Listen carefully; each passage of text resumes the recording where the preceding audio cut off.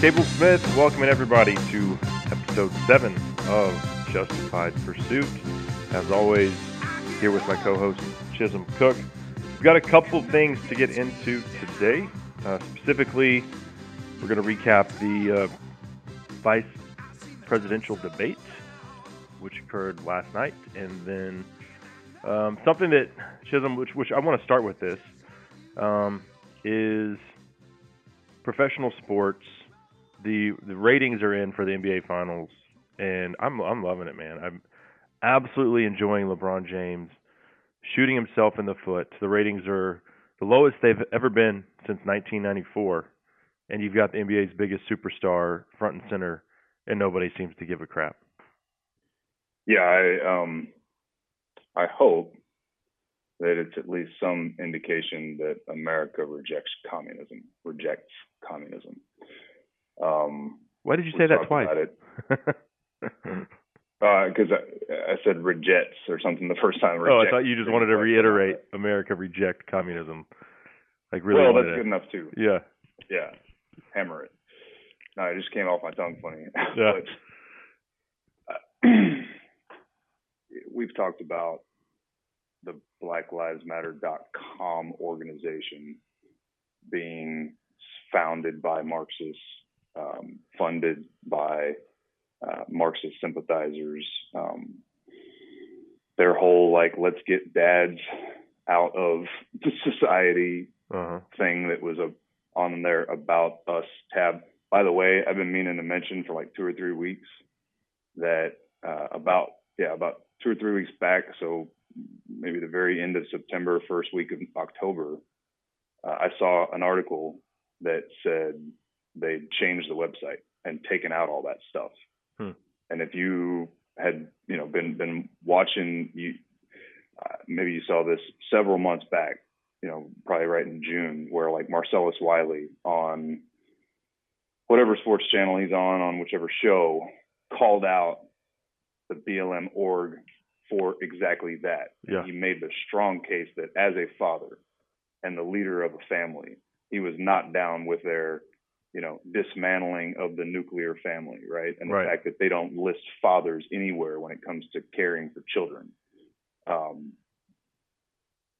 There had been many prominent African Americans who had seen it and said it, and not surprisingly, it was all men, right? And so I think that cat was out of the bag. Well, it was clearly out of the bag, because they changed it. It's gone now. What I've said was there is no longer there. Now, thankfully, there are screenshots and, all sorts of records that have been maintained by folks to show what it used to say. Doesn't mean they don't believe that anymore. Don't think that for 1 second. Yeah. It just means they realized that people weren't down with it. And that's why the ratings for the organization, they actually poll people on their support for, again, the organization, right? Not the movement. Right. Polling has plummeted over the course of the summer. Well, a lot of that has to do with the continued looting and rioting. People are fed up with it. So I'll be honest with you, dude. I think it has more to do with people realizing what they actually stand for. So people becoming enlightened, actually waking up. Yeah, like I said that in one of these discussions, it wasn't a secret, man. They had it clear as day out there, and it was, you can Google right now. Patricia Cullors is her name, Colours, describing her and her comrades as trained Marxists. Comrades. None of that was a secret, man. And you heard people talking about it. It was getting around. It was apparent.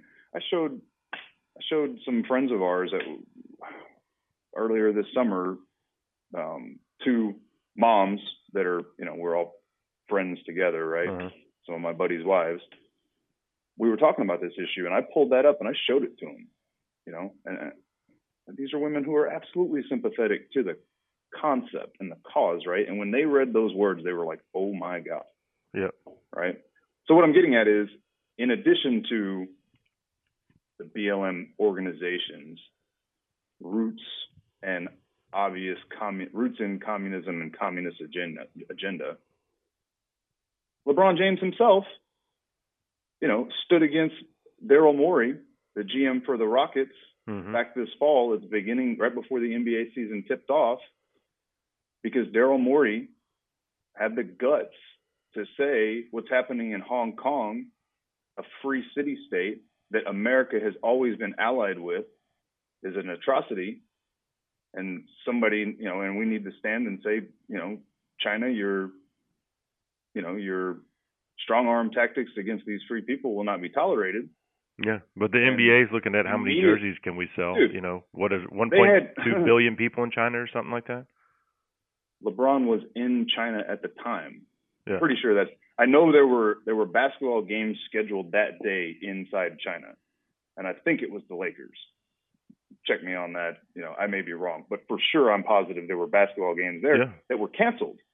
The CCP said, nope, y'all can't play today because you had a GM get out of line. And a few days later, LeBron goes so far as to say, yeah, Daryl Morey just doesn't really get it. What does he not get, LeBron? That 1.5 billion people buy y'all's jerseys, and so you're in bed with the Communist Party? Oh, 100% they are. Like, we're talking about freedom in Hong Kong, which the United States has always been a bastion of freedom and willing to run to the aid of countries fighting for freedom. And here Daryl Morey is saying exactly that. And LeBron vilifies him. And the NBA as a whole vilified him. But what I think, that plays into it. Also, you have the most prominent athlete in the world in LeBron James, who I don't know how many billions of dollars he has squirreled away, but he just bought a new $37 million mansion. And he's, after a post-game in the playoffs, talking about how we're scared as black people in America. And I get it. You can't say, LeBron, you're not black. I mean, we'll leave that to Joe Biden to tell a black reporter that he's not black. But, you can't say LeBron's not black because he is absolutely African-American. That's an undeniable fact. But he doesn't relate to the average African-American. This is a person who's been pampered since the age of 13, when people realized how hyper-talented he was as an athlete and basketball player. And senior year of high school, signs a shoe deal with Nike, $30 million, give or take. And he's telling me that he doesn't feel safe? I don't buy that for 1 second. He's not a reflection of what most African American, he's in the 1%, less than that. Drives a Rolls Royce through his, security gate into his mansion, and he doesn't feel safe. If LeBron James was pulled over and a cop realized it was LeBron James, don't you think they would be uber sensitive to the fact, like, I better watch my ass here, knowing what he does with his platform? So, point being, LeBron doesn't know what it's like for the everyday African American. He also grew up in a house void of male leadership. Look at his mom, who was having sex with his teammate Delonte West when they were on the Cavs.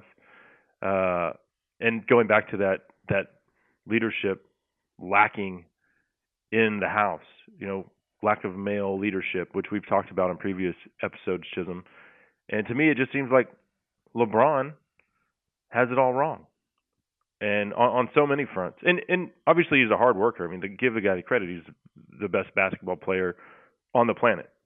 You can't take that away from him, his talents on the court. But like socially, I'm glad that America is tuning out. And I hate it, dude, because you know how much I love football, and I feel dirty sometimes watching these games these days because it's all the pro sports are the same. They've all done it on some level. And I really had to think long and hard about whether I was even going to watch them at all. But it does tickle me to see these ratings at an all-time low since 1994. So good on the American people. Yeah, I haven't watched one of the finals games, I'll tell you that. Yeah, I haven't either, but I don't really watch TV, period. So, that's not really, it doesn't have anything to do with that. I'll say this. I hear your points, but I'll take the position that I don't care that he's been ultra wealthy since he was basically 18, and really even before that, going to a private prep academy because of his basketball skills and getting his high school games televised at the age of 16, right? That's all true, but I'll say, to your point, man's still an African American. He certainly, comes from the as far as I understand it, his certainly his childhood in Akron, Ohio. I'm sure he's from a predominantly African American community. He certainly has African American friends and family. I'm not going to pretend as though he can't relate to the average day-to-day African American. I'll just grant that he can. It's clear as day. He's not only a hard worker. LeBron's a smart guy, and I've always felt that way. He's an intelligent, thoughtful dude that always has something thoughtful to say. And frankly, I was a big fan of who he was as a person up until recently. And this idea that that sports should be a sanctuary insulated from politics, et cetera. I get that sentiment, but the reason we're doing this podcast is because of our belief in freedom of speech. He absolutely has the right, in my opinion, to use his position in the world for influence for the greater good. He should. I don't think that when Laura Ingraham told him to just shut up and dribble, that was crap. That was crap. And people used to give Jordan hell because he didn't take that approach. That was his decision. It's everybody's prerogative. LeBron wants to be an agent of change, so be it. I believe it's unabundantly clear between the Maury Hong Kong CCP issue from roughly a year ago through to the full embrace of Marxist BLM.com, and knowing him to be a thoughtful, very strategic, I guess. He's calculated. I like LeBron, and he was in that movie. He was funny in it. I mean, it was great. He was great in that movie. The fat girl from. What I'm saying is, he's a calculated guy. It's not a secret to him that BLM. No, now we're fat shaming people. My bad. It's not a secret to LeBron that BLM has those Marxist ties. But that's the family he comes from, Chisholm. No father. Well, yeah, I know. I don't.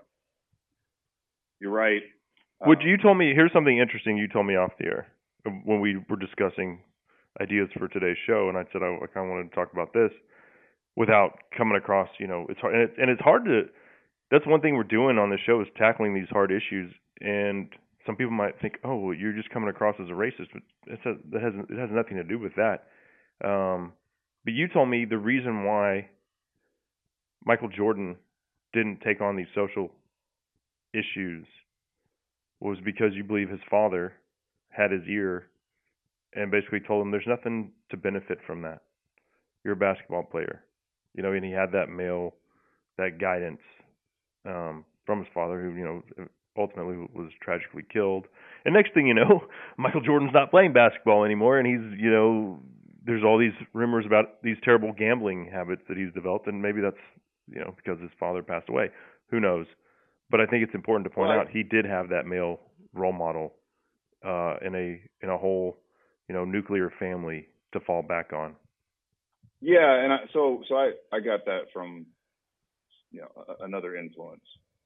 It was a point they made, and so I was just sort of relaying it because I found it interesting. I guess if I pick that apart a little bit, I would say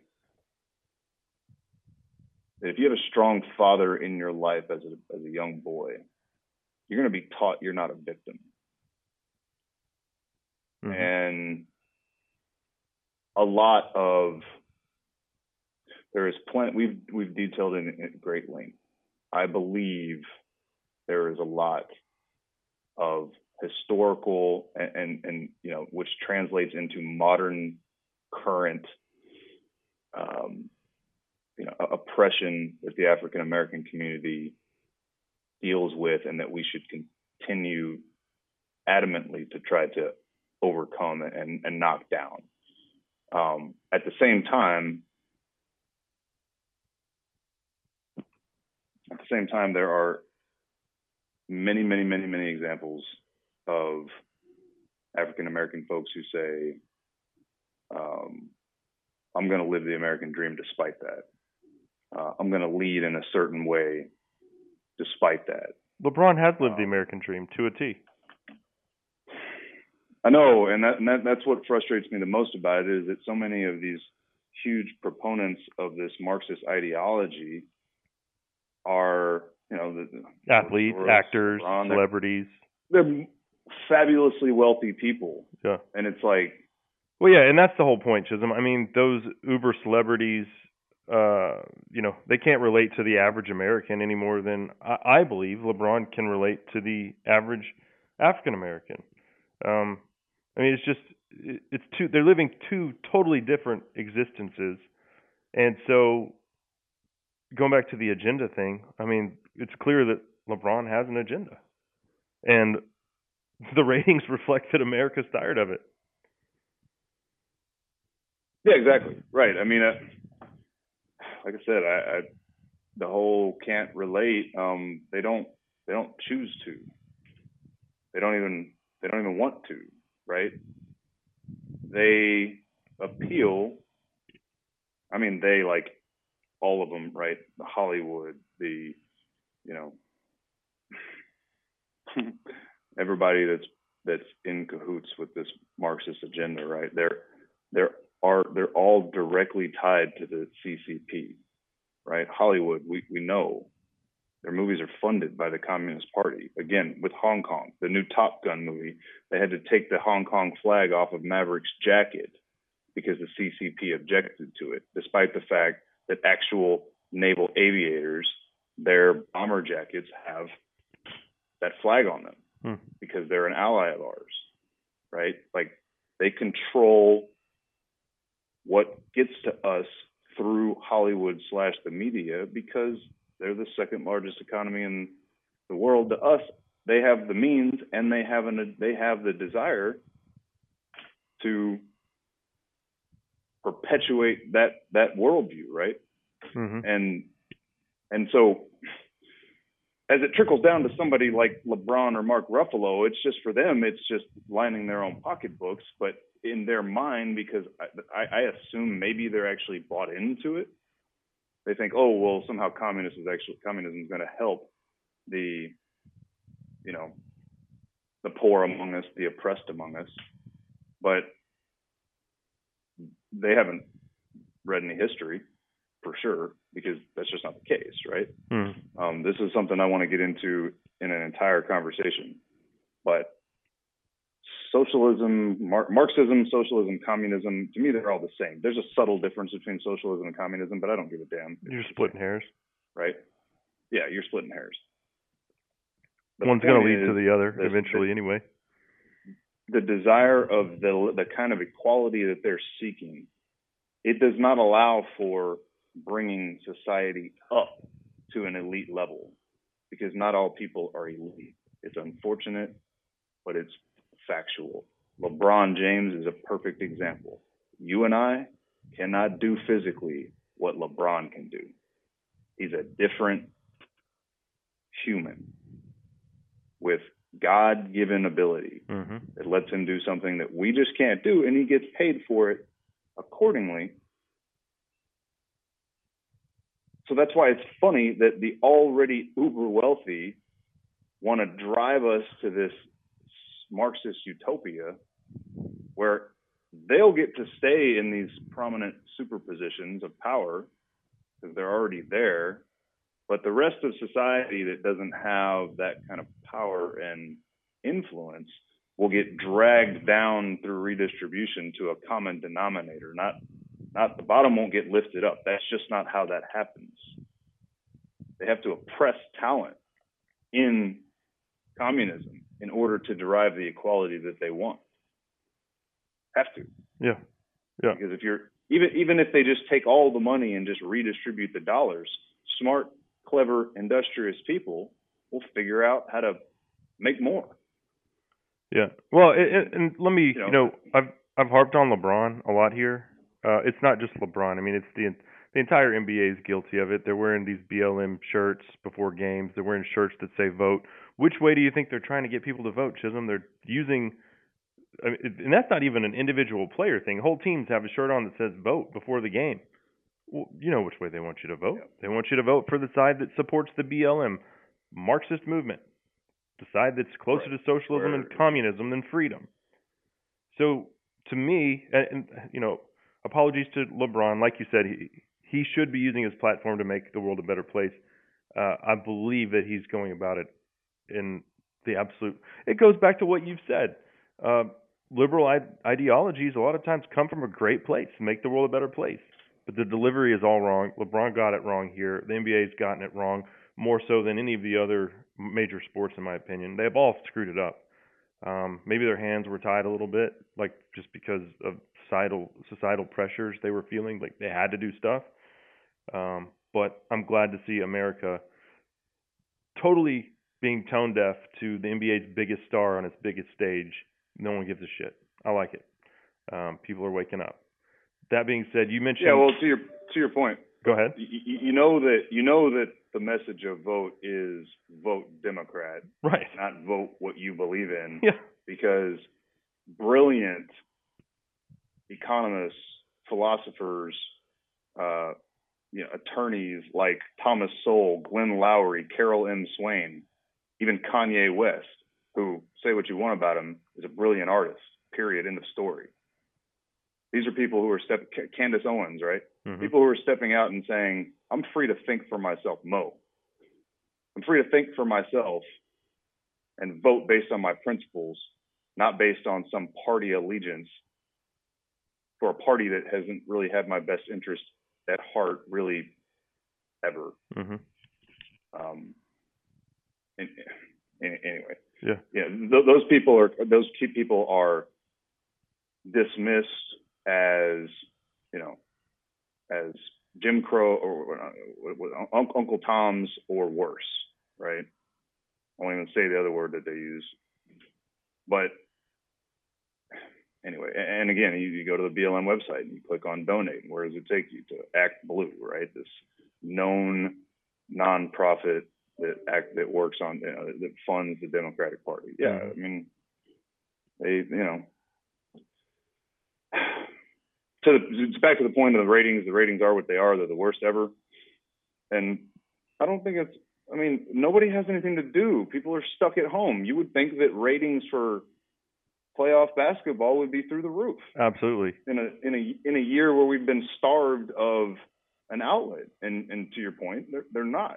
And I don't think it's really all that hard to tell why. I mean, the same thing happened to the NFL when the Kaepernick storm kicked up, And I on that, I'd like to say, I said back then, Colin Kaepernick absolutely has the right to do what he's doing. He absolutely has that right. And, he wasn't without a point when he did it. But at the same time, that's a private enterprise, the NFL, and it's funded by at least in part by the interests of their fans. And, if you're going to do that, you do have the freedom of speech, but your fans have the freedom not to pay for your jerseys and game tickets. Yeah, that's what happens, right? So I don't need a $10 beer. I mean, they know why, because maybe it's $12 now. And said, things are so damn expensive. Right. This is a big driver of that the NBA acknowledges what's happening here, because Adam Silver came out yesterday and said you won't see BLM branded, emblazoned on the courts next year. And I qualified it all and said this was a unique moment in time, and we were compelled to do something, and we expect things to normalize and this and that, but damage control. If it wasn't a problem, then they could leave it. Yeah. And they could keep pressing their. And he wouldn't have addressed it yesterday in the middle of the NBA Finals. So, yeah. Dave Rubin, Dave Rubin, who has a podcast called The Rubin Report, and he's one of these, intellectual dark web guys who was formerly a lefty and then realized that his party had left him and been selling him a bigger bill of goods, or his side had left him, and he's become what he considers to be like a classical liberal, which really aligns him more with the American right. He's a huge NBA fan, and he pointed out yesterday, Adam Silver just showed us where their priorities are. If this, if BLM, the organization, and candidly even the movement, was of dire, if that entire organization felt that promoting that was a singular moment in time where it was necessary, then they would suffer the consequences of low ratings and keep promoting it. It's the same thing that happened with Maury and the Chinese government issue. When it hits their pocketbooks, they don't have any principles anymore. Right? Absolutely. They're pulling that stuff out because it's hitting their pocketbooks now. They may still be wildly popular over in China, but they're not popular here anymore because, like Ted Cruz said, they're basically just, berating all their watchers, and and I think most of their watchers of all shapes and sizes and colors know that, the roots of what they're promoting.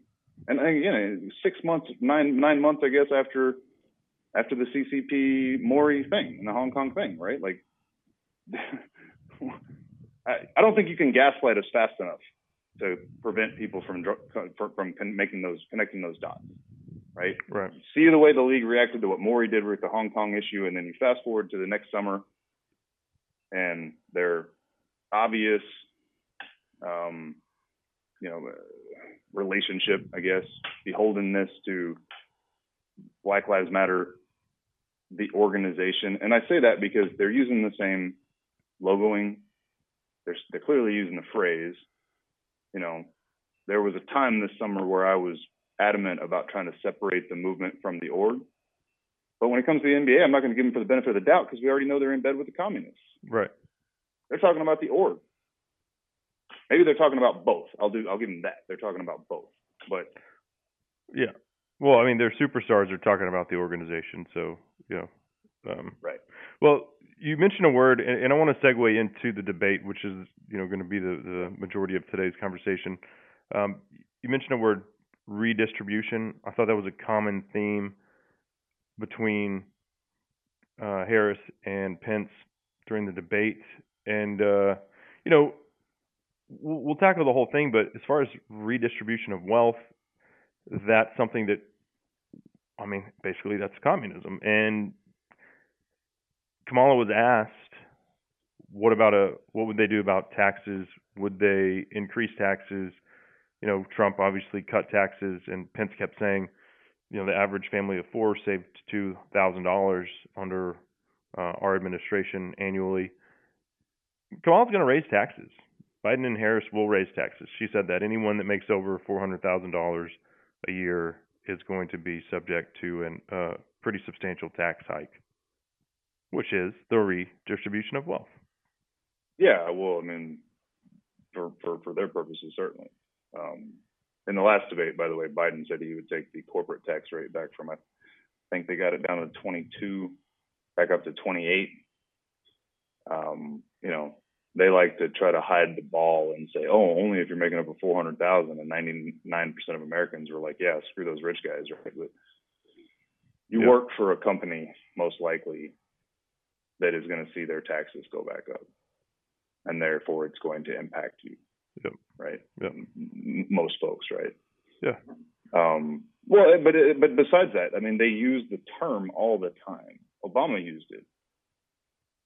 The Democrats will say redistribute. They're not hiding it. They're not shy about it. Yeah. Well, and jobs too. The Green New Deal, that's going to be redistribution of jobs among the energy entities, because, well, I don't want to get too far ahead of ourselves. Let's just start at the beginning. Yeah. Initial thoughts on how this debate went and the key points that were made. I just don't think there's really any arguing. Sounds like, and I haven't had a chance to hear a whole lot of feedback since last night, but some of the initial reactions were most people think it was pretty clear Pence won. And going into it, I didn't see how it could go any other way. Pence is one of the smoothest operators I've seen in my almost 40 years of life, and say at least 20 years of political awareness. He demonstrated that against Tim Kaine 4 years ago in that vice presidential debate, where this methodical, calm, polite, firm, so gracious polite dude. I mean, he's like a 007 style assassin, man, and I think it's really impressive. And a lot of people may look at some of the emotional, maybe you could call them theatrics that he puts on, but I don't doubt for 1 second he's a caring person. Yeah.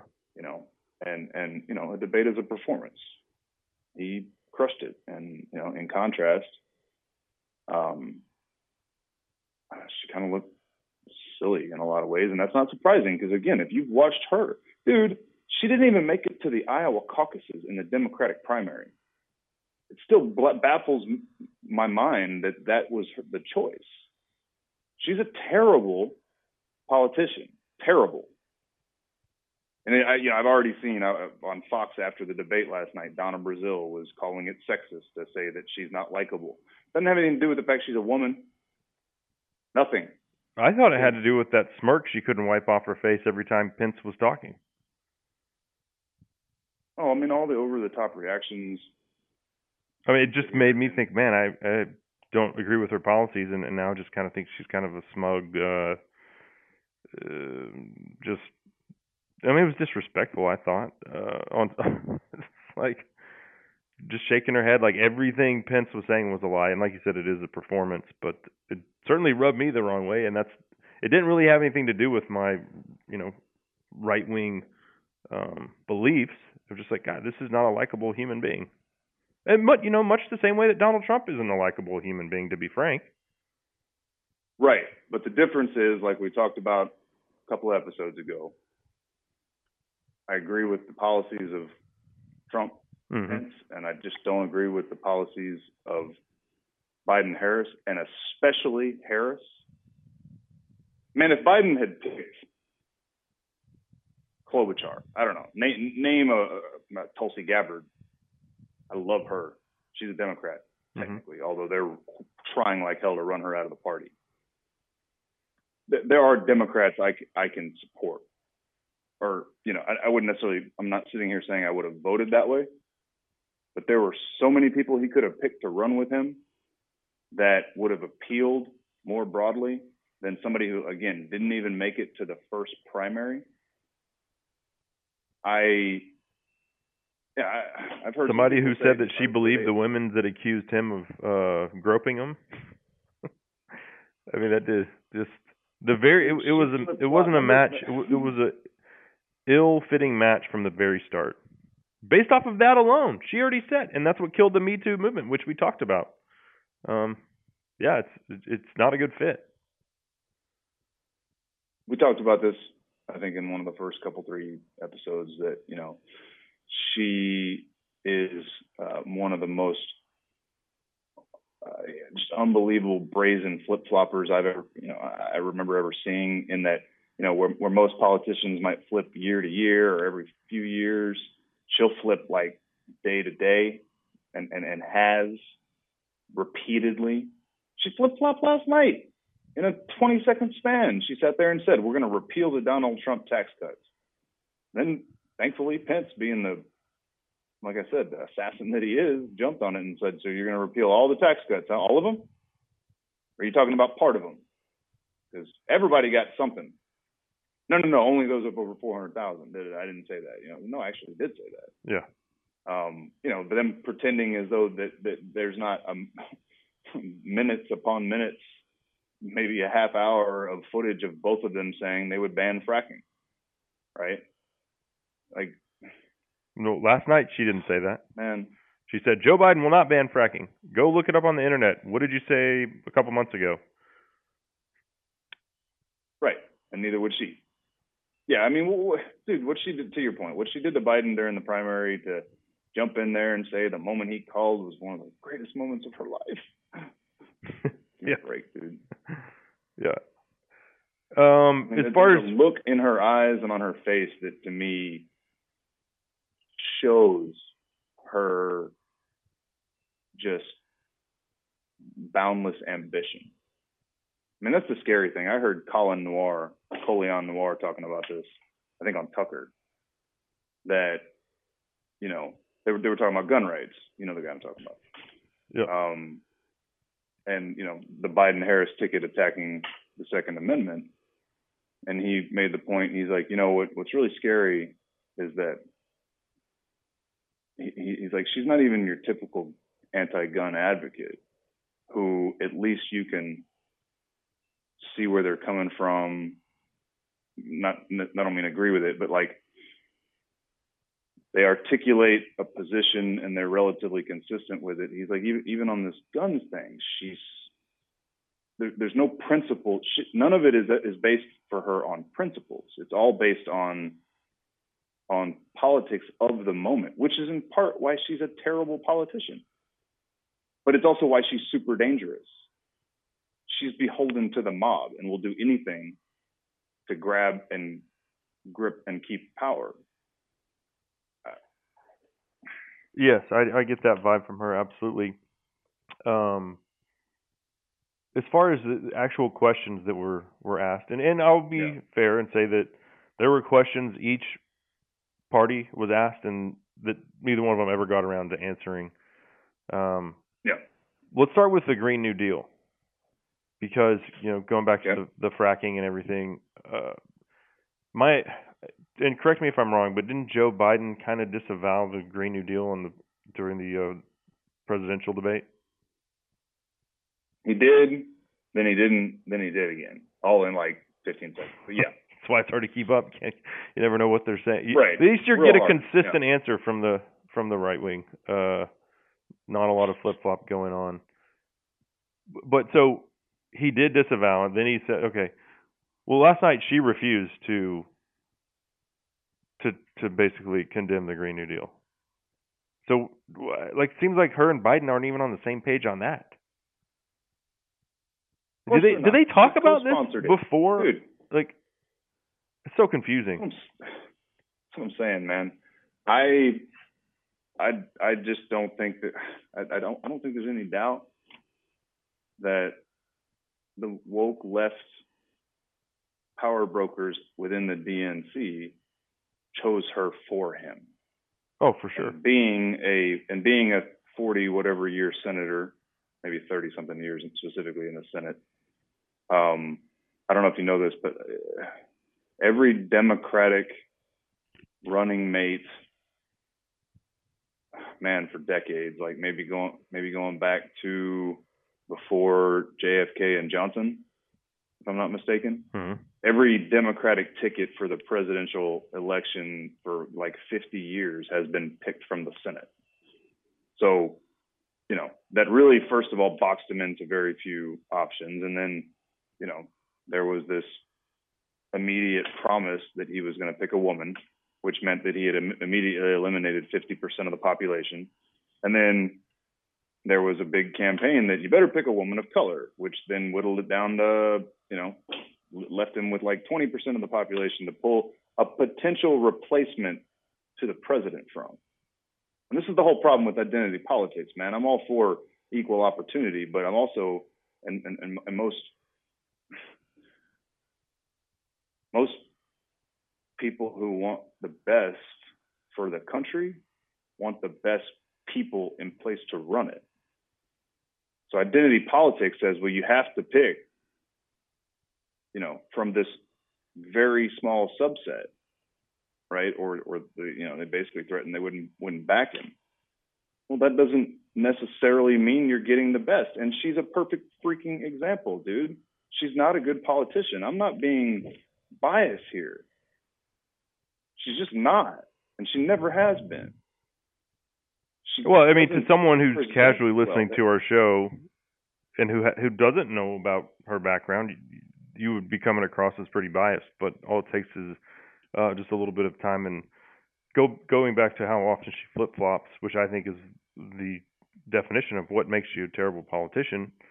Just go look at her track record and go back to how she's actually treated African Americans and put man after man in jail for what, I mean, should just be a slap on the wrist for marijuana possession. Which now she said, I always like to point out, which I'm sure they want to make legal now. Which is like, oh my God, so you put all these people in jail, and didn't she say last night that they were going to overturn all these convictions, that basically she's the one that put them in jail? Right. Acting like it's Trump's fault. Dude. And again, that's not any secret to anybody who's been paying attention, including to African Americans across this country, man. They know that. That's why, again, it astounds me that was their pick.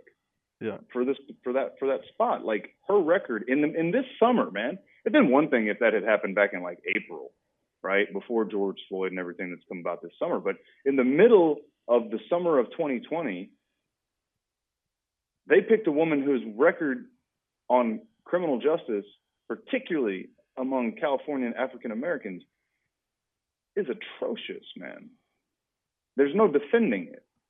Yep. And by the way, I think one of the I can't wait to listen to Mo and Adam on their next episode, because I assume they're going to touch on this. But she said at one point that her record as Attorney General in California is the model for the federal government under a Biden administration. I pray, God almighty, dude. I can't imagine that every black man in America's ears didn't perk up and go, say what? Come again? Mm-hmm.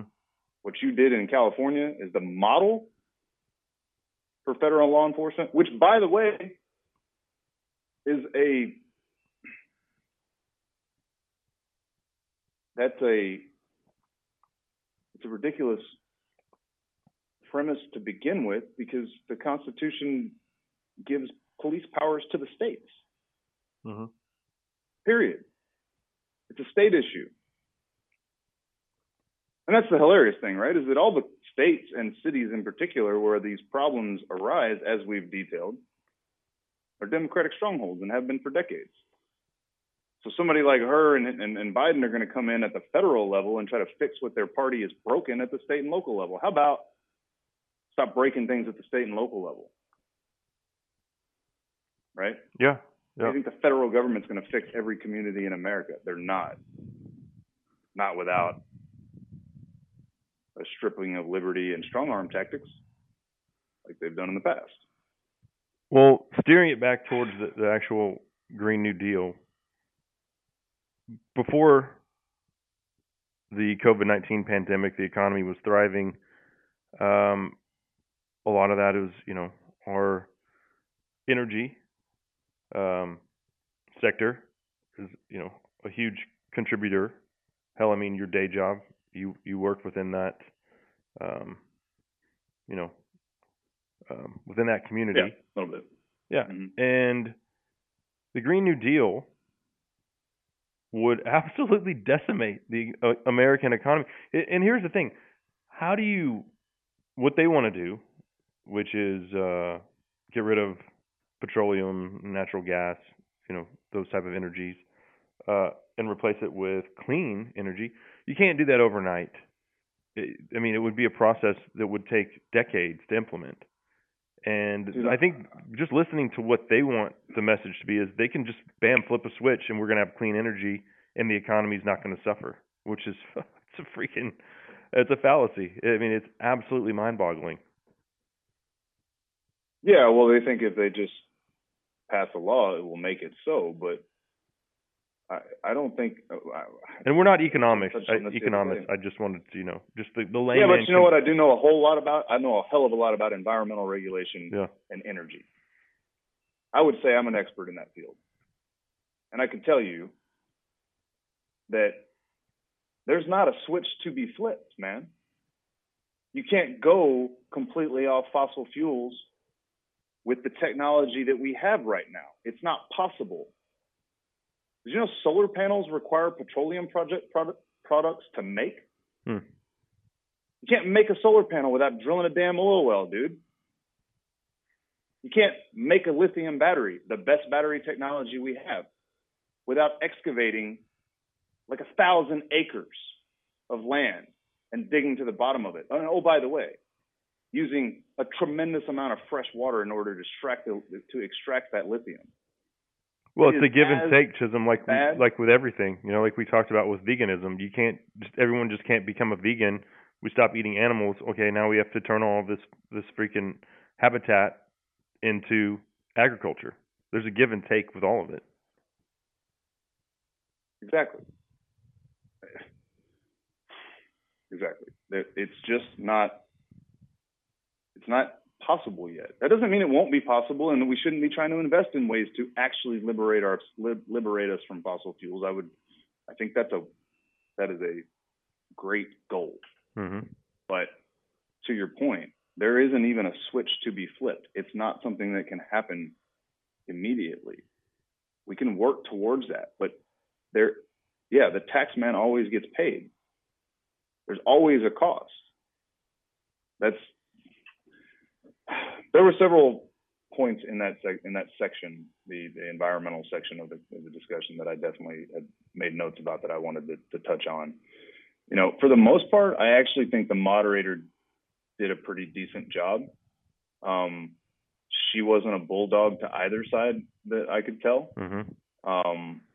You know, I think both candidates clearly had their plan was to be more mindful of the rules and stuff, right? It was never gonna go the way that the first one went in terms of chaos. But you know, I thought the questions were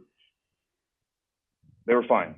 But there was one question I took a big issue with, and that was at the beginning of the climate change discussion, when she says something to the effect of, the scientific community has concluded that climate change is making these fires in California worse and the hurricanes worse. Right. I don't believe that's the case. I mean, I know that there are people claiming that the hurricane seasons are getting worse. Pence says that's not the case. I don't know what quote unquote science says about that. But it brings up the question, do y'all even know what the definition of science is in the first place? They don't. They think if a scientist says it, it's fact. That's not science. Science is simply a method of testing hypotheses through observation and control of variables. There's not a scientist in America who can say definitively almost anything, or in the world. It's a test method for theory. So to say the scientific community has concluded anything is garbage. Right. Particularly the fires. Like, I'll leave the storms out of it. Some of the fires actually were set by arsonists who guarantee you are voting Democrat. Well, hopefully they're felons now and they can't vote, but, you know. You and I take advantage of America's public lands all the time, and we know what forest management is. California is a broke state and I mean that, you know, in every way. In every sense, that's right. They're out of money, which then means that they're provided funding, and it's their job to manage those lands. That money ends up getting pilfered for God knows what. Well, that / their radical environmental culture says, well, you just let the forest be. Well, you know what happens if you just let the forest be? Eventually fires get lit, because that is the natural process. Problem is, y'all don't actually, you know, generally speaking, you're going to suppress those fires as long as you can. But your radical environmentalism won't let you go out and harvest the timber that needs to be harvested, that's about to die, and that once it collapses and begins to stockpile, then becomes the fuel for a fire so hot it can melt a metal building, right? Sorry, I didn't hear what you said. I was too busy taking a shit on the sidewalk in San Francisco.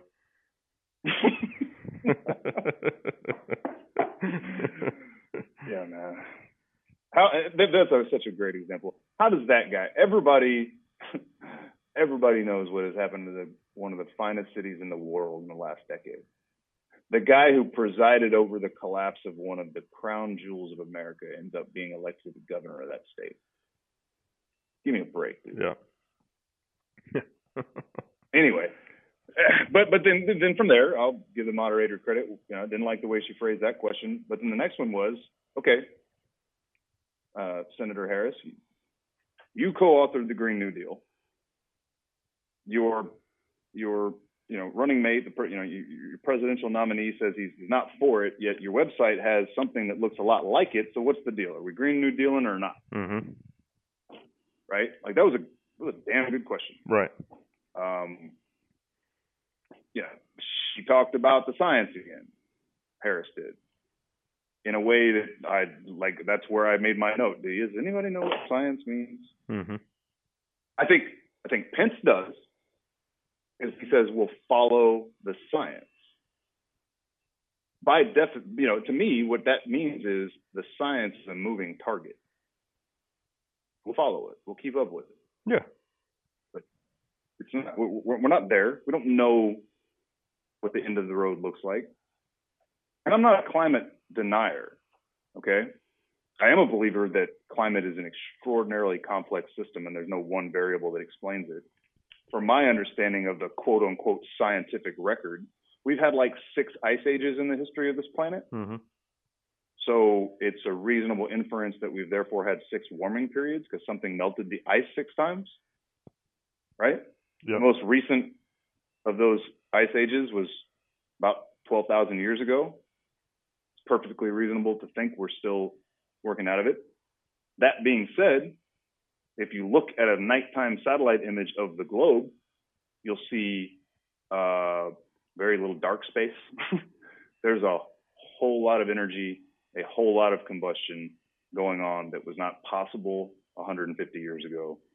We're pumping into the atmosphere from everything from power plants to our automobiles to commercial kitchens, combustion emissions in the forms of carbon monoxide, sulfur dioxide, nitrogen oxides, pollutants that are, some of them toxic, like deadly, right? We know if you sit in your garage with the car running, you're going to die. Yeah. Can't do that. So, and I don't deny that the core sampling done in the Arctic and Antarctic show that carbon has increased in the atmosphere. So, there seems to be a correlation there. That doesn't mean that's the only reason why it's warming. Doesn't necessarily mean that if we can curb carbon emissions that it's going to reverse the warming trend. They don't know. Pence did say that emissions were down under the Trump administration compared to Obama. I don't know if that's valid or not. Emissions are down in general because we get better and better all the time. That was one of the points he made about automobiles. Yeah. Trump, in the last debate, when they asked him about reducing the fuel economy and emission standards for automobiles, he made the point, I'm making these cars more affordable, which means that somebody who's got a 15-year-old beater can get it off the road and get into a new car. And even if that standard for that car is not as high as what Obama required, it's still better than a 15-year-old beater. So we're improving the fleet incrementally over time, and it's the same thing with power plants and chemical plants and refineries and you name the major source of air pollutants. Our regulatory structure, again, of which I am an expert, is designed to push progress over time. Look at the air quality in the city of Houston, Texas. Gross. In college, I dated a girl from... Mad No, it's not. Gross. No, it's not. No, it's not. It is not gross anymore, dude. It's not visibly gross. I'm not sitting here claiming that it's clean. Oh, I was talking about the humidity and mosquitoes. Sorry. It was Oh, well, yeah. My grandparents, I spent a lot of time in Houston as a kid, and you walk outside in the spring or summer and just getting assaulted by mosquitoes that can carry you off. It's nasty, but I'm talking about air pollutants. I know. In 2000, when we were in college, I had a girlfriend that lived in Clear Lake, which is just outside Houston towards the Ship Channel, and we were driving into the city one day, and there was so much smog I couldn't see the bottoms of the buildings of downtown, and I was like, dude, what is that orange stuff? I had never seen smog. And they were like, that's the smog, and I was like, oh wow, I'd heard the word, yeah, I'd never seen it. Fast forward 20 years later, dude, I lived there for 5 years. There's no smog. It's gone. That's how much improvement we made just in the last 20 years on air quality in one of the largest cities in America. Awesome. And the largest industrial operation in America. Yeah, you know what? I feel like, Chisholm, I feel like the environmental worldview is almost like it's a lost cause a lot of the time. But, I mean, you're sitting here telling me 20 years, what a difference 20 years has made in Houston, Texas. And that's encouraging. Dude, go back before 1969, and cities like Pittsburgh had so much completely unmitigated, uncontrolled coal firing going on that ash would rain down on your car. Mm-hmm. I mean, yeah, that Rust Belt part of the country back in those days was gross, man. Gross. Now Pittsburgh's a beautiful, awesome city. Yeah. With really good air quality. They're not lying when they say our water quality has improved dramatically. Our air quality has improved dramatically. I think they're probably exaggerating when they claim that it's like improved dramatically just in the last 4 years. Sure. It's improving steadily over time.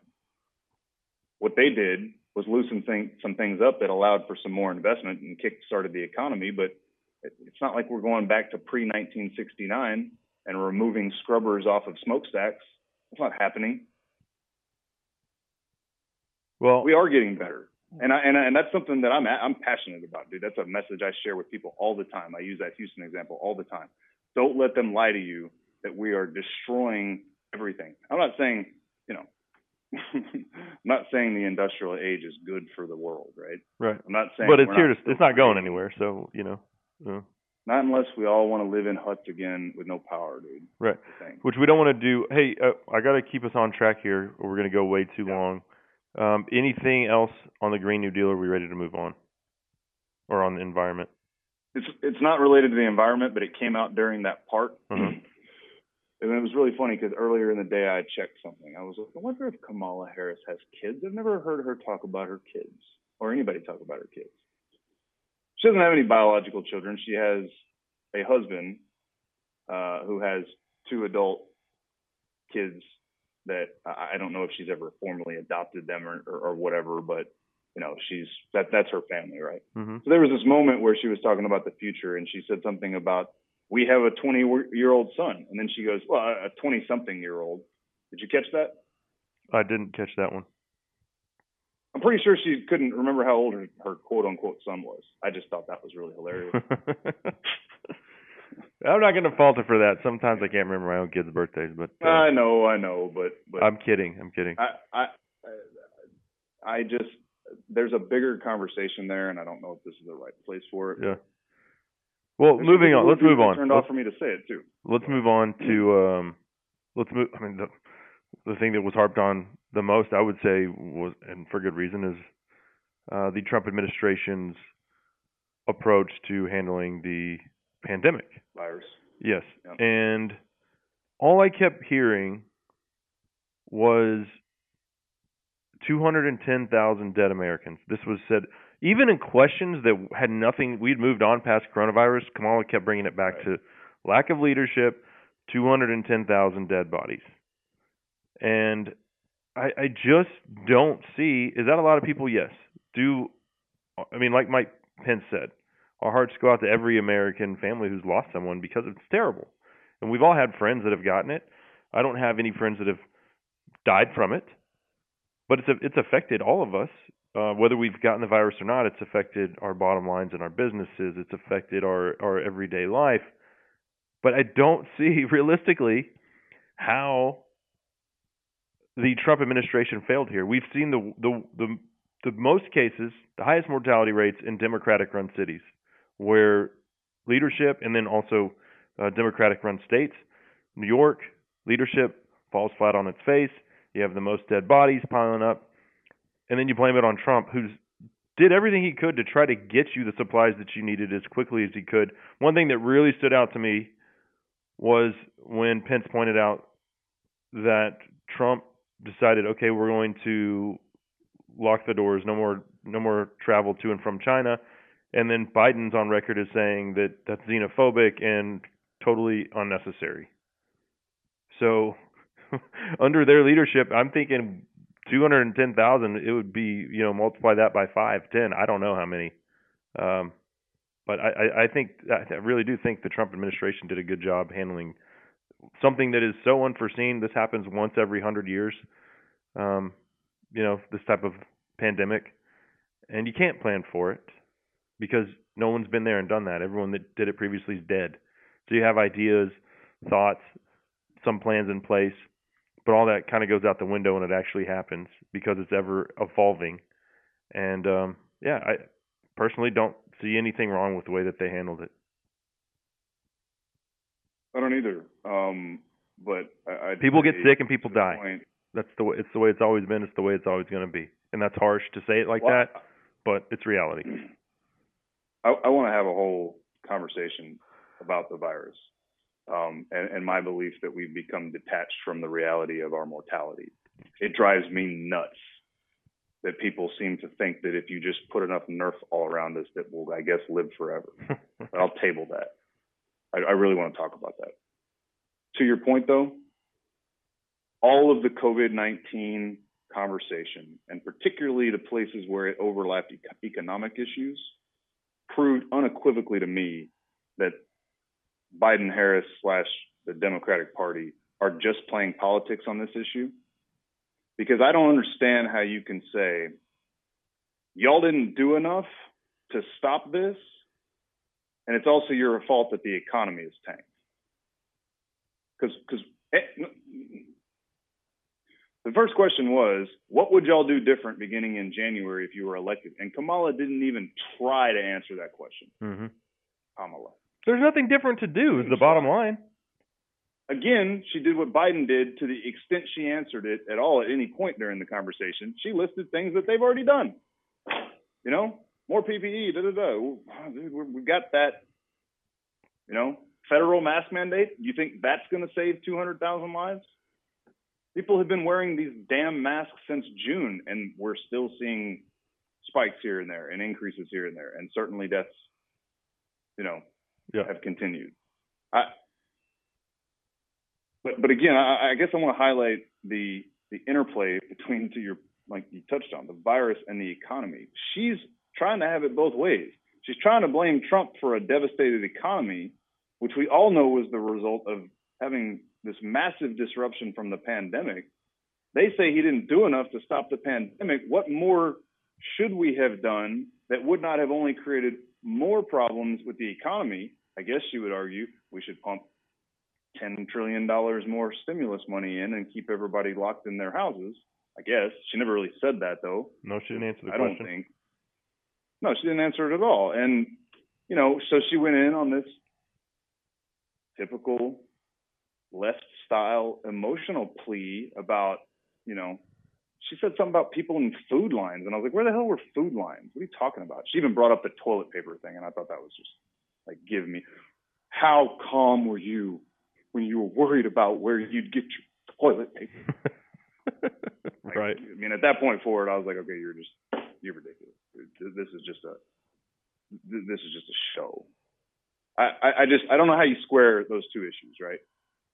We either try to press forward, do what Pence said, which was try to protect those that are at risk, which we know who they are, and we have known who they are since March. I think I've said this before, but in early April, Italy, which if you recall back in February, March, and early April was hotspot numero uno outside of China, right? Yep. They lost 70,000 people there in 60 days, right? They were hammered by it. Yeah. And they released a report around April 21st or so that said the average age of death from the virus was 80 years old. That everybody under 80 basically had one of these 5 or 6 massive pre-existing health conditions. Mm-hmm. We've nothing, dude. What drives me the most nuts is nothing has changed. The data that we're getting consistently month after month when the CDC releases just continues to support what we've known about it all along.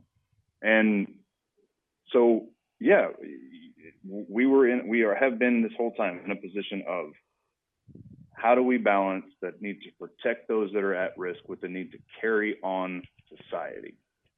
And yeah, dude, and I've told you, Democrats haven't said anything to illustrate how they would do that, and all I hear them saying is we would make things harder and just send y'all some checks. Yeah, exactly. And in the places where they have shown leadership, it's been a disaster. Like we said, New York's the numero uno example on how not to handle the coronavirus pandemic. Cuomo and de Blasio have just absolutely shit the bed on that. But I've told you, and you're well aware of the fact that I'm asthmatic, and I sure as hell do not want the virus. That's a pre-existing condition. I am healthy. I'm 30. I just turned 39. But my twins, the girls, have asthma thanks to me. And I told you at the very beginning, we're doing stuff like sanitizing our groceries, like just all sorts of ridiculous measures to try to prevent this from happening. 6 months later, man, my kids are back in school, and if just life has to go on. And if I get the virus and die, well, then it was my time to go. I don't think, I even with asthma, I don't think that it's going to kill me. The chances are very, very low that I'd even have to go to the hospital. But it could happen. Dude, but the virus has weakened, and our therapeutics they work. Right? Yeah. Like it's, you asked me like 3 months ago, or dude, are you still sanitizing? Because we went on a hunting trip down to the ranch in South Texas, and I told you, all these measures that the family's taking. He's like, we're not doing that. I was like, really? You're like, no. And I'm like using hand sanitizer like every 25 seconds, and that was short-lived. Life had to go on.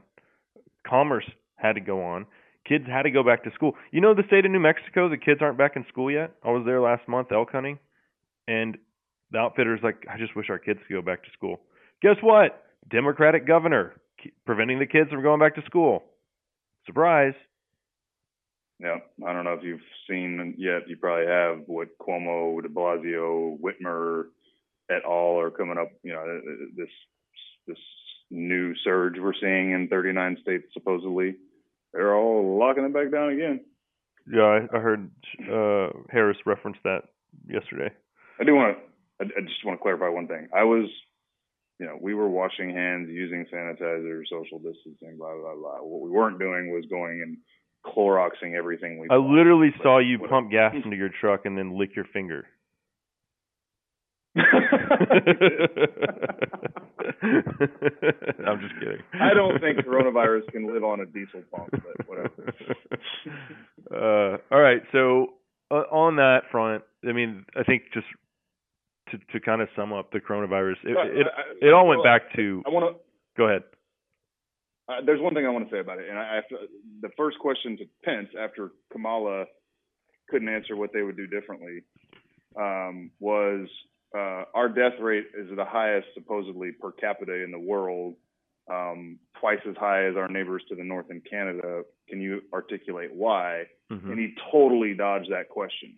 Well, some real low-hanging fruit. Pence, I think it took him, I don't know if it was strategic or if it was just a warm-up that he needed to get into his groove. But, that would have been the moment to point out, well, we had some extraordinarily inflated numbers in states like New York, and list off all of the Democratic-run states that allowed astronomical death rates. I want to say it's deaths per 100,000 that Dan Crenshaw was using to keep track of Texas, Florida, and we were like in the 1 to 2 range, and they were in like the 15 to 20 range, right? So there was that. He could have stuck it to him on that, and it was a missed opportunity. But the thing that I was thinking while he was being asked it, I thought about that later. The thing I was thinking while he was asked it, that he could have said, and that I do believe is a huge reason, but it wouldn't have been politically smart, is we're one of the most obese countries in the world. Mm-hmm. Probably are the most obese country in the world. That's why COVID is wreaking havoc. Diabetes. Yep. Is a killer on its own, and it is definitely a killer in conjunction with this virus. There's no denying that. where do you get diabetes? Yeah, there's type 1 diabetes, but the vast majority of diabetics in America are type 2 diabetics, right? Mm-hmm.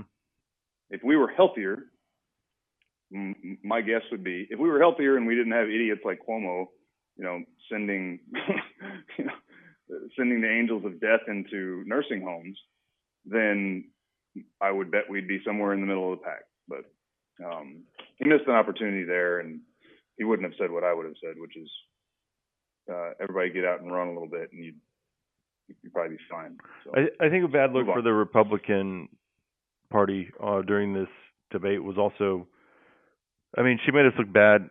Susan Page did, and by and large, I think she did a great job.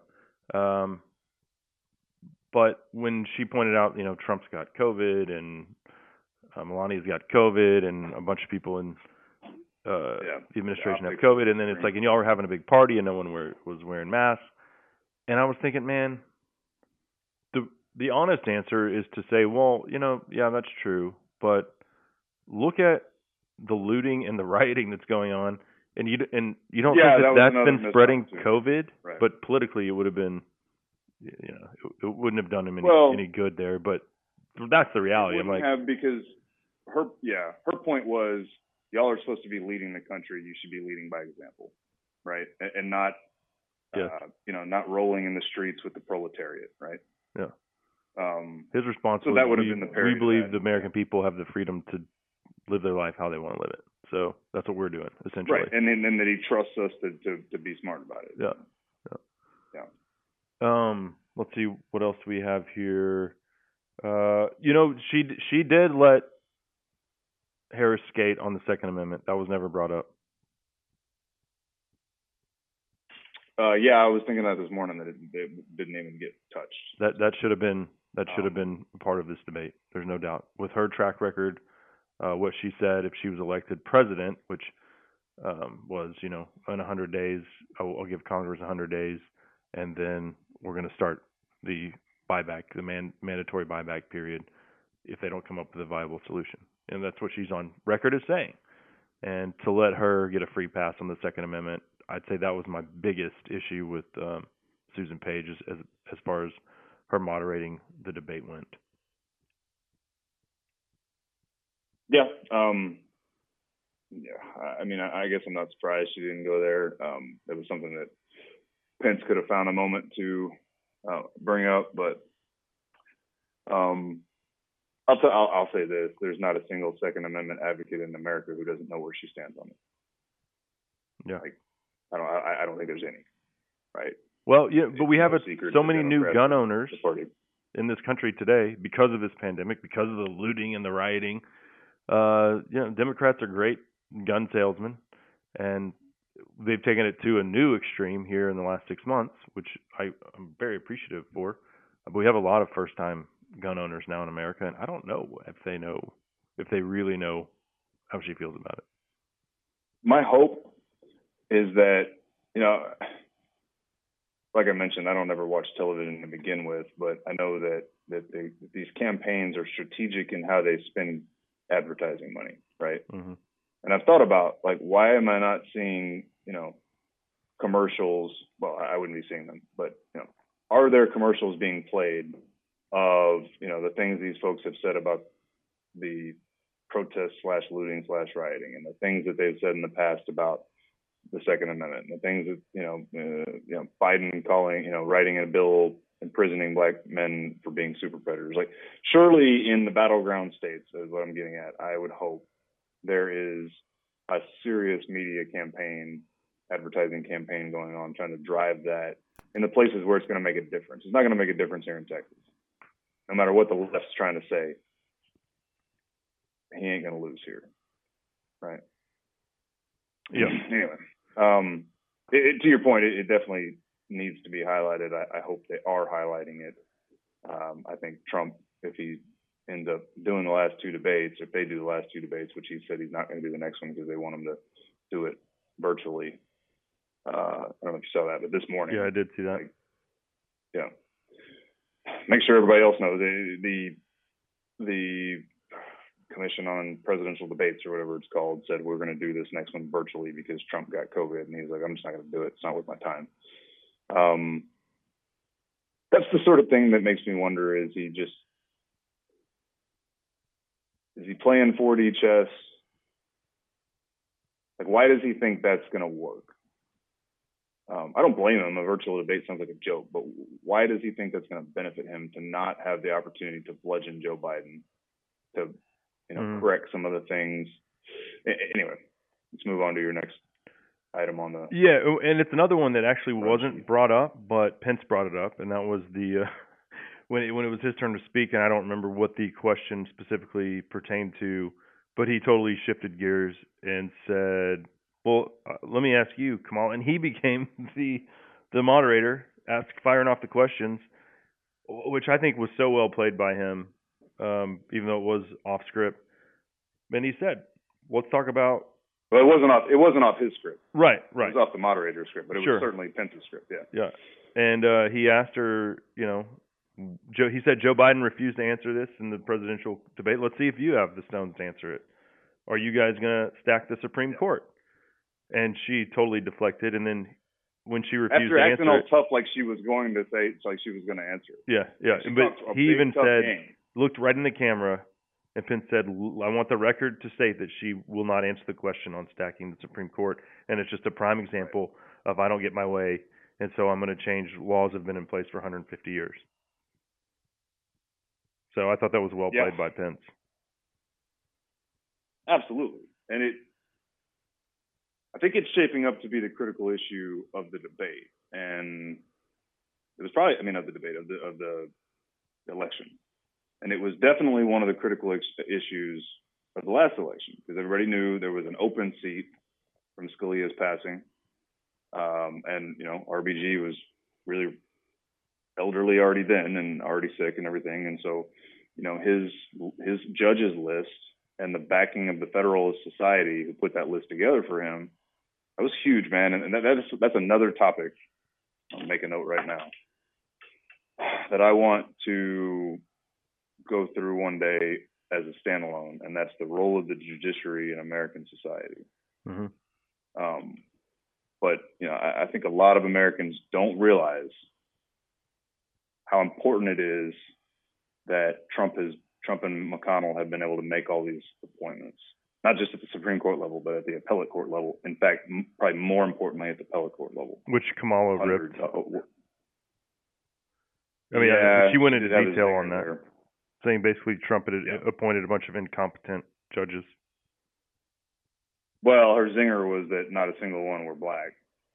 I'm pretty sure there's some Hispanics in there. I want to say, well, I know there is one, because the other lady that was up for Supreme Court justice from Florida, she's a Cuban American. Can't think of her name off the top of my head, but she was appointed she made the Florida Supreme Court, and then he took her and made her, I think, an appellate court judge. And she was like, it was her and Amy Coney Barrett were the two, finalists for this open seat. So, to be frank, that's a bad look. He needs to have appointed some African Americans. I agree. There needs to be some diversity there. Yeah. I'm still saying it needs to be a meritocracy. I have a hard time imagining there's not some really solid Clarence Thomas-like, conservative African Americans out there in the current judiciary system that could have been promoted to one of those 200 positions or whatever, right? But that being said, it's still a BS narrative, right? Like I said, a lot of them have been female. A lot of them have been minorities. Nobody even knows what the definition of black is. Like Joe Biden does. No, he just gets to dictate who is and who isn't. If you're voting for Trump, you ain't black. Says it to a black man. How does that shit not? Anybody that saw that as an African American, how are they not offended? And I guess I can't, because I'm not African American, I can't say what they need to be offended by or not. But it sure as hell seemed offensive. A lot were. A lot were. I talked to people who were. I've heard others, that I don't know, but that have public platforms saying that they were. People were absolutely offended. Yeah. Damn right. It goes to that whole, dude. I keep throwing up there Kanye, and enough people have been brainwashed by the mainstream media to just think that Kanye West is a psychopath. If you listen to that dude talk, yeah, he struggles with bipolar disorder and depression. He admits that. Mm-hmm. He's an artist. That's not uncommon among artists. It doesn't mean he's not a brilliant person. Lots of geniuses suffer from bipolar disorder or depression. Van Gogh cut his own ear off. Dude, I mean, cut his own ear. Smart people see a lot of bad and dwell on it, right? That's kind of comes with the territory. It's anyway. That's his whole beat right now. Is this idea that how can you be a free man in this world, a free man or woman in this world, if you're told what you're allowed to think and who you're supposed to support? You can't. Garbage. That's a whole separate tangent. But. Well, let me push the conversation forward. How do you think each one of them handled the abortion question? And does it benefit, because Pence said he's pro-life, okay, so does that benefit the Republican Party on that stage, or do you think he alienates some middle grounders, who are more liberal on maybe not late-term abortion, but abortion in general? Well, he was, first of all, nobody that's paid one lick of attention for 4 years is not aware of that. He's a staunch pro-lifer. Mm-hmm. So he was being honest. But the truth is, from what I've heard, that polling on abortion there's like a 2/3 majority in this country that agree that some regulation on abortion is necessary. Like 70+%, and even over half of Democrats feel that late third trimester and beyond abortion is just not acceptable, right? It's I'm not even gonna say it. And you were I mean, like you even admitted this on a previous episode that you were ready to vote for Hillary 4 years ago until she said that she was pro-abortion even up to the day before delivery. Yeah, I mean, I was open to it. I thought she'd be just Bill 2.0, that she at least wasn't a communist, and that Trump seemed so erratic that he was dangerous. And so, yeah, I was. And then she sat there and said she'd pack the court and take away the Second Amendment, and she was down for that atrocity on abortion. And I was like, oh, never mind, dude. I mean, it literally came down to those two things. Yeah. Like I've said, I'm about policy. I find both of those policies abhorrent. To your question, one thing Pence didn't allow himself to get into is any specifics on what he means by pro-life, right? I don't know that he alienated the 60+% of Americans who are adamant that some regulation is necessary. He also didn't ask the question about what he'd like to see in Indiana. See, that's part of the problem, right? Is that the average American, and I will, again, I'm going to give, what's the lady's name? Price? Susan Page. Page. I'll give Mrs. Page credit for having really well framed that question, because I think a lot of Americans don't understand that Roe versus Wade, all it did was limit the state's ability to regulate abortion. It's a state question. So if they put ACB, Amy Coney Barrett, on the Supreme Court in 2 weeks, and there's a nice abortion case sitting at the ready for next session, and they strike down Roe versus Wade entirely, that doesn't make abortion illegal in America. And I think there's a lot of Americans who think that's what it is, but it's not. It means that it will be left to the states to decide how to regulate abortion at a state level. So she framed that question up beautifully, because she asked each of them, what would you want to see your state do if they were given back the authority to regulate this issue? And neither one of them really answered it, right? Mm-hmm. He didn't want to answer it from the heart, because I think his probably heartfelt and sincerely held belief is that it's a human life at the moment of conception, and he would say it shouldn't be allowed. I'm pretty sure he's a complete pro-lifer, right? And she didn't answer it, because if she doesn't say you can kill it even after it comes out, like Northam, right? If she doesn't say that, then she loses the segment of her party that's down for that. If she says any sort of regulation that any human being would consider reasonable, she risks a portion of her voting base. But she also knows that saying that is opposed by, again, the over 2/3 of the country. Mm-hmm. I would bet I'm not the only person who was on the fence in the last election that when Clinton said nope, never mind. I would bet a lot.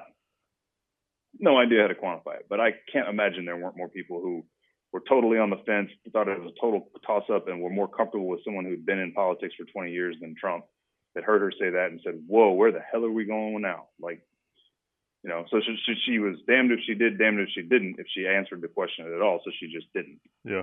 Right? Other than to say, you know, a woman's right to choose. And Mike Pence and Donald Trump can't tell a woman what she can do. Well, nor have they tried to. Nor have they tried. They haven't tried to, and that's again. So where Paige perfectly phrased the question and illuminated and enlightened the American public on what Roe versus Wade was, Kamala, an attorney, muddied it back up. Right. You know. So. I mean, and she probably went back into the 210,000 deaths because that was like her crutch she leaned on throughout the entire debate. Yeah. Right. Which again, those 210,000 deaths are a tragedy and an atrocity, but the millions of unborn babies and probably tens and maybe hundreds of thousands specifically of unborn black children, because that's who uses the most abortion, because that's where they stick Planned Parenthood, and that's where they promote the crap out of that nonsense. That's where the disproportionate, you know, I'm talking about systemic racism. Man, have we talked about the fact that Planned Parenthood was founded by a eugenicist? It's a whole other conversation, dude. Yeah.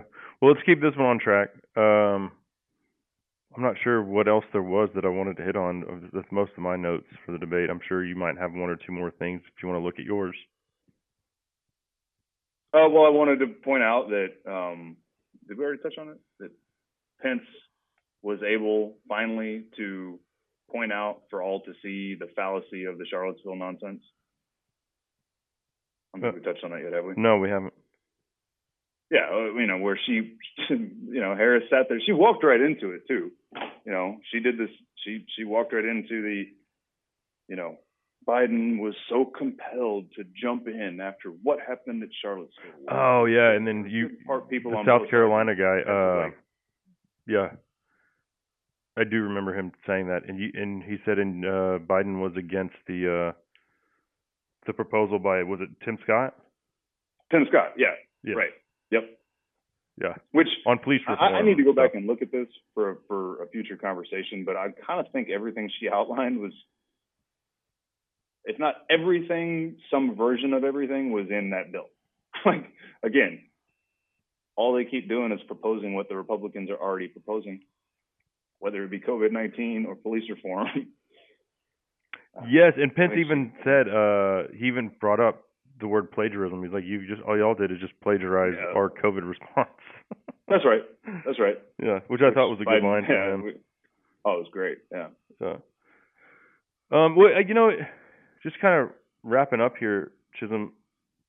Depending on which news outlet you watch, that's who is going to tell you whether Harris or Pence won the debate. I think it's pretty clear that the actual facts side with Pence, emotion and fear side with Harris. That's the way, you know, I interpreted it anyway. I think they both had good moments. I think she certainly had more bad moments than Pence had. There were times when he didn't answer the question, and there were times where it was uncomfortable to watch for me personally because Susan kept saying, "Okay, Mr. Vice President, you're out of time," and he just kept talking. Sometimes like 30 seconds, and she'd be like, "Okay, you're out of time," but he wasn't going to shut up till he had finished what he had to say. That's different than interrupting and being pompous and arrogant about it. But it was uncomfortable, and certainly I thought it was great. I was so impressed with the fact that he's so skilled that he could not even lose his train of thought, not lose his temper, not get flustered, but just keep grinding out till he was done. I thought it was beautiful, personally. Well, of course, but they flip it as also that condescending and or whatever, treating women poorly because he's talking over them. Well, you know, I don't think that there's a lot of cisgender heteronormative men out there who buy that crap. I mean, you know, Kamala did it too. She did it too, not to the degree that Pence did it, but yeah, she definitely talked over Susan and wouldn't shut up whenever, you know, Susan was like, "Okay, for sure, Senator Harris, your time's up. Your time's up. Your time's up." Pence was more egregious on that. You say you liked it. It made my wife and I a little bit uncomfortable watching it after it kept happening, but to be frank, he did. Let me tell you something. So, go ahead. Of course, I mentioned I listened to Dave Rubin recap the debate, and I don't know where he pulled this. I need to go verify it. So I invite anybody to fact check.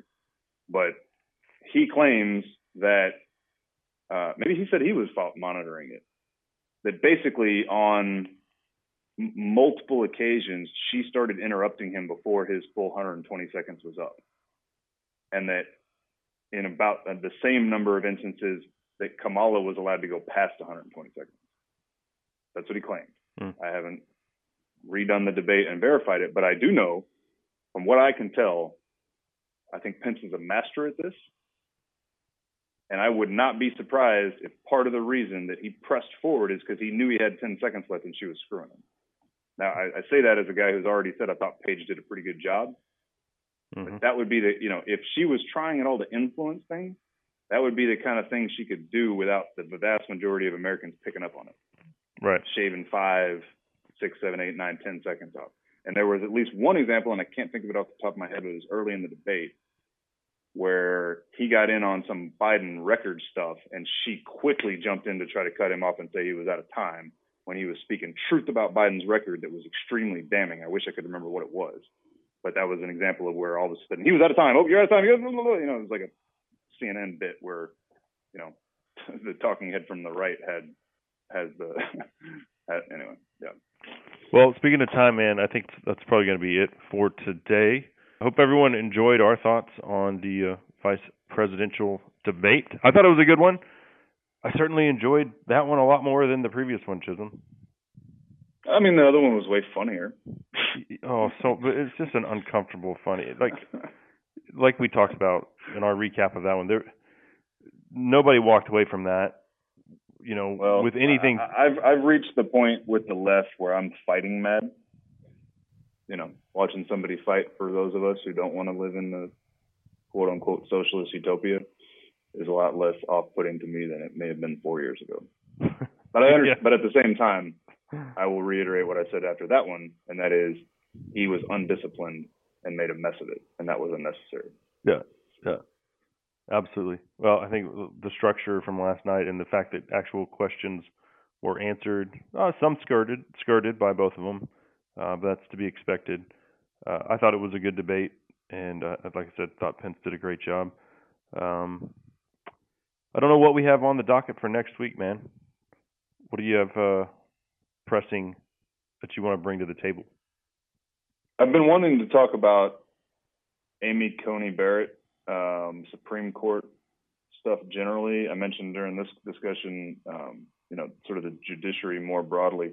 I got a long list of topics, but I think that one's pretty timely. Okay. As I touched on, I do think this packing of the Supreme Court is something that every American needs to understand, and that we all need to understand the way the left has used for way over half a century the American judiciary basically to act as the legislature because their policies are unpopular, so the legislature won't vote for them. And that packing the court would be a surefire means of getting changes made that they could never get through the legitimate constitutional process. Mm-hmm. We'll call that a primer or a primer on that topic, but they're clearly telegraphing their intention by refusing to answer that question. Yeah, so no doubt. We need to have that talk. Okay, well, you all can tune in next week for Chisholm Cook. I'm Cable Smith, saying thanks for being here for Justified Pursuit.